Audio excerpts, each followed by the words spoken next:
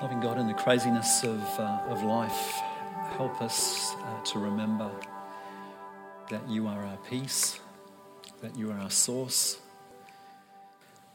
that you are the anchor for our souls. Lord, help us to just regularly check in with you,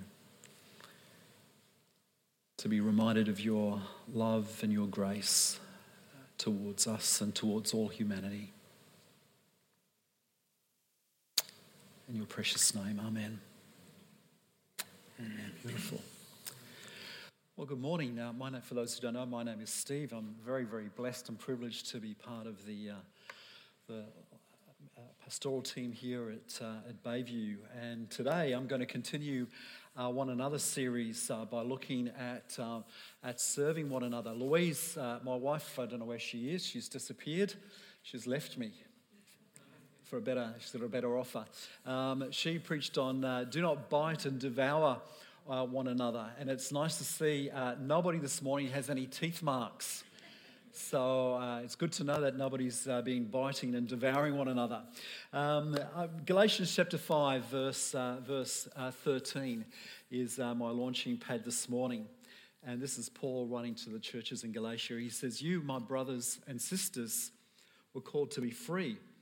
But do not use your freedom to indulge the flesh. Rather, serve one another humbly in love." Serve one another. How about you say, serve one another? Okay, this is my definition of service or serving. It's the giving of our time, our talents, or our treasure to help improve or make someone's life easier. I think that's what Bounce Back is all about. It's the giving of time and talents and treasure to help improve or make someone's life easier.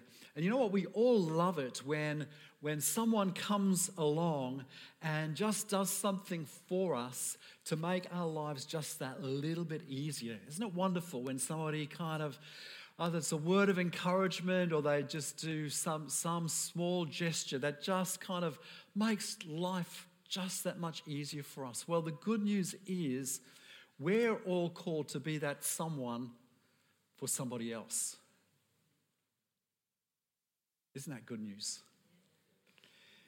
Jesus emphasized servanthood all the way through his ministry. For Jesus, serving others is what his life was all about. In Matthew chapter 20 and verse 28, it says that the Son of Man did not come to be served, but to serve and to give his life as a ransom for many.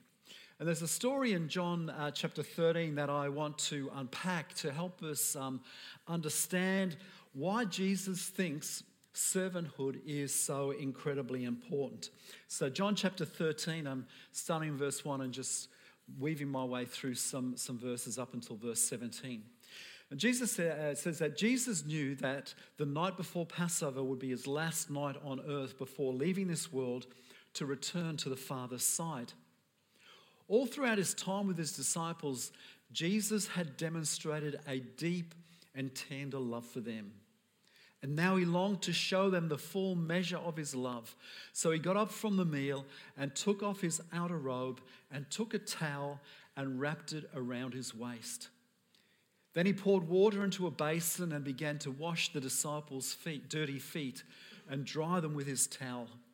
And after washing their feet, he put his robe on and returned to his place at the table.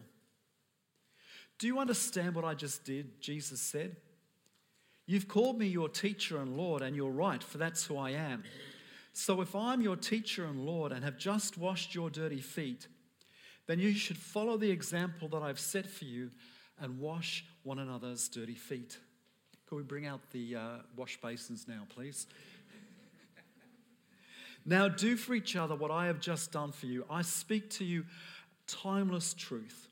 A servant is not superior to his master, and an apostle is never greater than the one who sent him. So now put into practice what I have done for you, and you will experience a life of happiness, enriched with untold blessings." A few months ago, for those who don't know, I've been really quite sick over the last 6 months, and a number of months ago, I was probably at my lowest, and a very well, can I just say, a very well-meaning person who actually is not from this church, so you can all relax. They'd heard that I was unwell, and they decided that they'd like to come and bless me. And they arrived unannounced at our door with this massive kind of container, this great big tub. And I thought, what on earth is all this about? And they said that they were here, they'd arrived, to wash my feet. And a few things went through my mind. The first thing that went through my mind was, I'm British. And I can be a little bit out there, but I'm also incredibly reserved. And there are only 3 people that are actually going to get to touch my feet. One is my wife, the other is my chiropodist, and the other one is Jesus. Nobody else is going to get to wash my feet or touch my feet. The second thing that went through my mind was, my God, look at the size of that bucket. How big do they think my feet are? And there is I won't go into that anyway, about the size of feet and other things. Anyway. And then thirdly, I am so sick. The third thing that went through my mind, I was thinking, I am so sick. Why don't you come and wash my car or wash our windows or wash our dishes? The last thing I want anybody doing for me right in this moment in time is washing my feet. Okay, 4 quick things I'd like to draw out from this foot washing story of Jesus and why serving is so important. You know, one of the great things about being unwell is I've developed the ability to say no. And I said to that person, thank you very much, but no, I will not let you wash my feet. You might not like that, but I was not in the mood for having my feet washed at that particular moment in time. Okay, 4 things from this thing here in John chapter 13. Very important. If you're not serving, you're not loving. If you're not serving, you're not loving. It says that Jesus demonstrated a deep and tender love for his disciples, and now he longed to show them the full measure of his love. How did he show the full measure of his love? It says he got up from the meal, took off his outer robe, and took a towel and wrapped it around his waist, and he washed their feet, which was a custom of the lowly servant, the role of the lowly servant within that culture. And what Jesus does is he shows the disciples what love looks like by taking the posture of a servant. Loving is serving, and serving is loving. At Bayview, we have 3 core purposes. They all begin with B. Who can remember? Belong, bless, become. And the bless component of our 3-pronged purpose, this bless component, is all about serving. We want to live and to give beyond ourselves. It's not just about us. It's not just about me or our needs as a church. It's also we exist for those outside of ourselves, to be a blessing to them, to serve and to be kind and to be generous. And so love is actually measured by our willingness to serve. And Jesus would say to us this morning, if we're not serving, then we're not loving. Number 2, if you're not serving, then you're not leading. In John 13, Jesus said, you called me your teacher and Lord, and you're right, for that's who I am. So if I'm your teacher and Lord and have just washed your dirty feet, then you should follow the example that I've set for you. What Jesus is doing is saying, hey guys, you all know that I'm the boss. You know that I'm number one around here. You know, I'm your rabbi, I'm your teacher, and I'm your Lord. And the proof of that, the proof that I'm your leader, is I'm willing to get down on my knees and get my hands dirty. In Matthew 20, it says, anyone wanting to be a leader among you must be your servant. If you want to be right at the top, you must serve like a slave. And so for Jesus' perspective, the number one prerequisite for anyone who wants a position of responsibility, wants a position of authority, wants a position of leadership, whether it's in the church, whether it's in the home, whether it's in a community group or organization, or whether it's in the workplace. The big question is, are you willing to serve?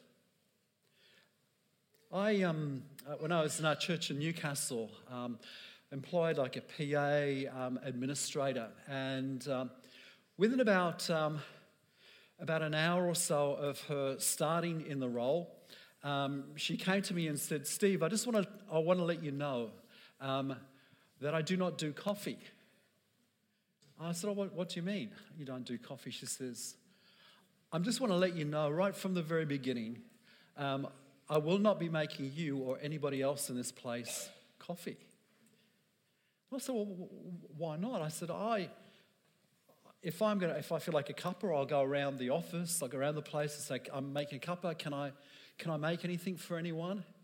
And she said to me, "Well, I'm sorry, but I'm not going to do that. In other words, that's beneath me." And I knew at that moment in time, I'd made a bad appointment. I knew that I'd made a big mistake. Because the culture of our church was we want to be a servant community. And fortunately, labour laws were a little bit different in those days, about 15 or 20 years ago. And she didn't remain part of our team for too long because she just, very talented lady, but just didn't have the heart of a servant. Because leadership is not measured by how gifted we are. It's not measured by our title or our position or our status. It's measured by our willingness to serve. And so Jesus would say to us this morning, if we're not serving, then we're not leading. Number 3, if you're not serving, you're not like Christ. Jesus said, follow the example. I've modeled something. Follow the example that I've set for you and wash one another's dirty feet. The goal of every Christian, I would assume, I'm assuming this is true for you, it's true for me. The great goal for my life is to become like Jesus. Still a work in progress, still got a long way to go, but my goal in life is to become like Jesus. So the big question is, how do we measure? At the top of the list, what's the number one prerequisite for what it means to be Christ-like? It's servanthood. Christ-likeness is not measured by how much we read the Bible or how much we know about the Bible. It's not measured by how accurate our theology might be. The substance of our Christ-likeness is actually measured by our service. And so Jesus would say to us today, if we're not serving, then we're not like him. And then number 4, if you're not serving, then you're not living. Jesus ends this event with the disciples with these words, "So now put into practice what I have done for you, and you will experience a life of happiness enriched with untold blessings."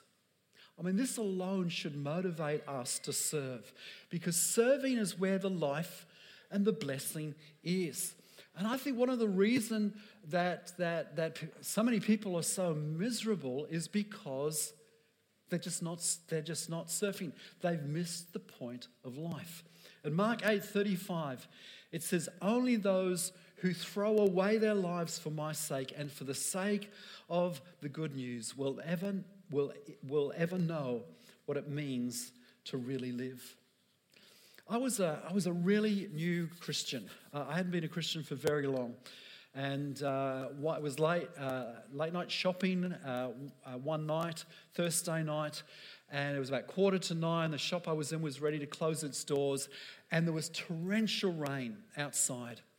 And in walked this German backpacker, and he spoke to the person behind the counter and said, "Look, I'm really desperate. I need somewhere where to sleep tonight. Could you tell me if there is anywhere that you know of where I could stay?"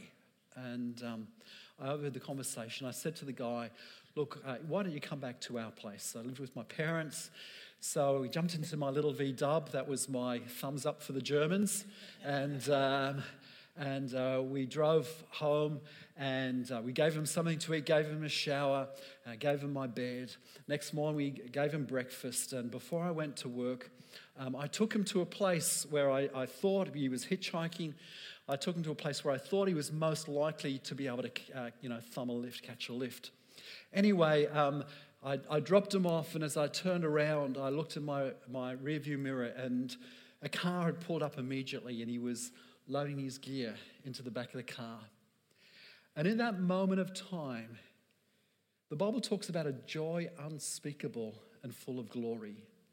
It was like this moment of explosive joy overwhelmed me. And as a brand new baby Christian, it kind of dawned on me that this is what life is about. Kind of just doing good whenever you can, serving and helping. And I'd lived this kind of crazy life up until becoming a Christian. I lived this